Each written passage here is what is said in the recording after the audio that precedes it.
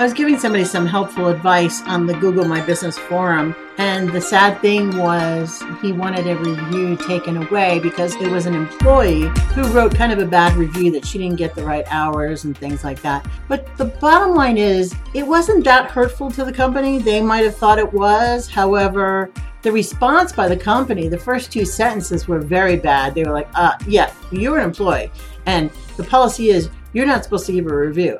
Okay, don't say that. Really back off for a minute. Just say, thanks for the feedback, and we'll be in touch. Have a good day. Be very quiet. Be very calm. Don't just say, this is against Google's policy for an employee to say something bad about us. That doesn't make you look good either. So just be calm and say as very little as possible. And then what you want to do is get enough reviews that they bury that one employee that said something bad. So in the forum, I pointed this out to him. I said, get rid of those first two sentences because they're not necessary. They don't really put you ahead. They kind of make you, I didn't really say it, but they kind of make the business look kind of not cool. It almost reinforces what the employee said, that they weren't nice. I would get rid of those first two sentences and just start with the third, which is, thank you for the feedback. We will advise and be in touch.